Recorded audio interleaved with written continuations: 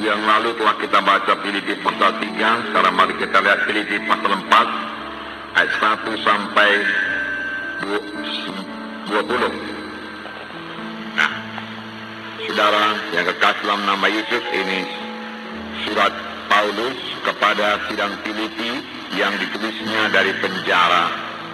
Paulus sangat mengasihi sidang Filipi ini. Saya percaya kalau sekiranya dia tidak dalam penjara, dia akan mengunjungi sidang Filipi di Makedonia ini, saudara.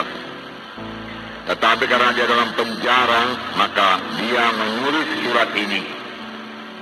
Surat ini kita lihat ditulis dengan penuh perasaan kasih. Bahkan dia, saudaraku, sangat mengasihi saudaraku dan merindukan anak-anak Tuhan di Filipi. Sehingga dalam ayat 1 dikatakan, saudara-saudaraku yang kukasihi dan yang kurindukan, sukacitaku dan mahkotaku. Beginilah juga teguh dalam Tuhan, hai saudara-saudaraku yang kekasih. Betapa kita melihat kasih Paulus mengalir melalui suratnya. Sidang Filipi sangat dikasihi Paulus. Sehingga dia berkata, engkaulah sukacitaku. Dan setiap kali Paulus berdoa dengan sukacita. Kadang-kadang kita berdoa juga, tetapi kita berdoa kurang dengan sukacita. Tuhan suka kalau kita berdoa dengan sukacita. Kalau kita percaya doa kita didengar Tuhan dan dijawab Tuhan. Paulus melihat saudaraku, sidang Filipi ini akan bertumbuh dengan baik. Merupakan satu sukacita yang besar bagi Paulus. Tetapi perhatikan juga Paulus berkata bahwasanya sidang Filipi ini merupakan mahkotanya.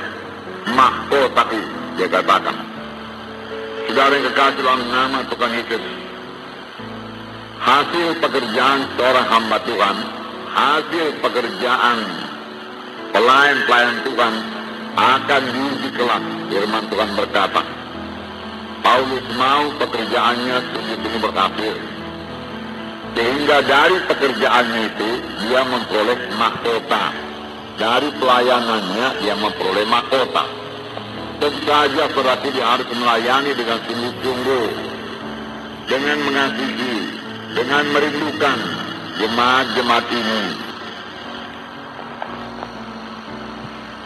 Memang saudaraku, kita harus merindukan jemaat-jemaat yang kita layani, jiwa-jiwa yang kita layani.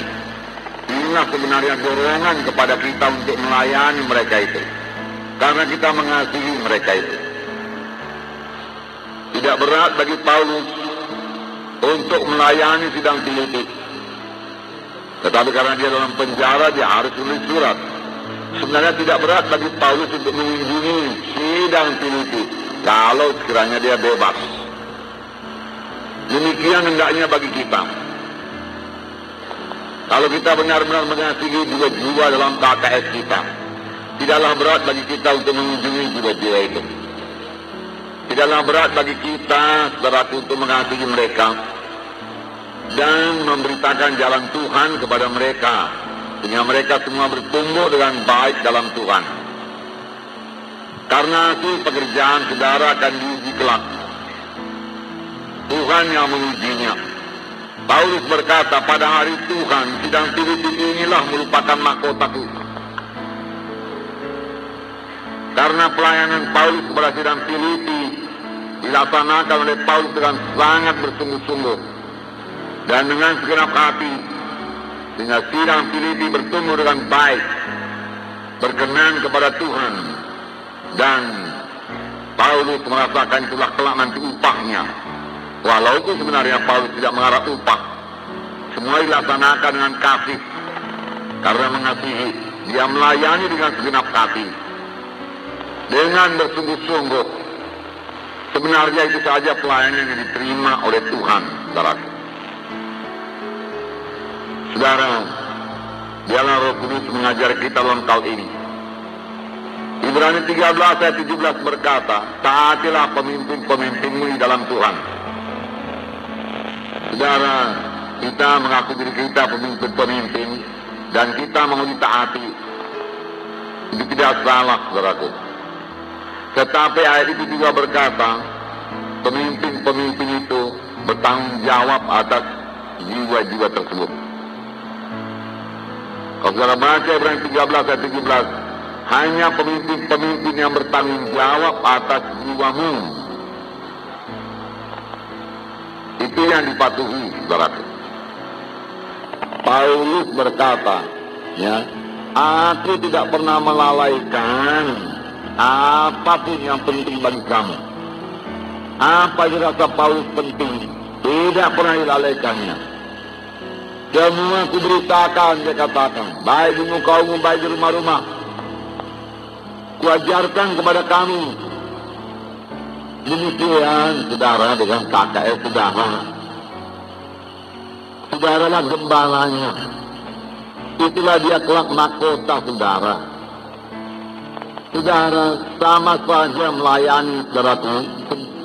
Setia pada perkara yang kecil, Tuhan akan memberikan perkara yang besar. Kalau perkara yang kecil juga belum bisa kita layani, bagaimana kita mau melayani perkara yang besar, saudaraku? Saudara, sebagai anggota tubuh Kristus dalam Filipi pasal 2, saudara, dikatakan janganlah kita mementingkan diri sendiri, perhatikanlah orang lain. Ayat 2, Filipi 2 ayat 2, karena itu sempurnakanlah sukacitaku dengan ini, mendalah kami sehati sepikir, dalam satu kasih, satu jiwa, satu tujuan, dengan tidak mencari kepentingan sendiri atau tujuan yang sia-sia. Tujuan yang sia-sia, saudaraku, dari manusia, ya. Sebaiknya itu nggak usah, saudaraku.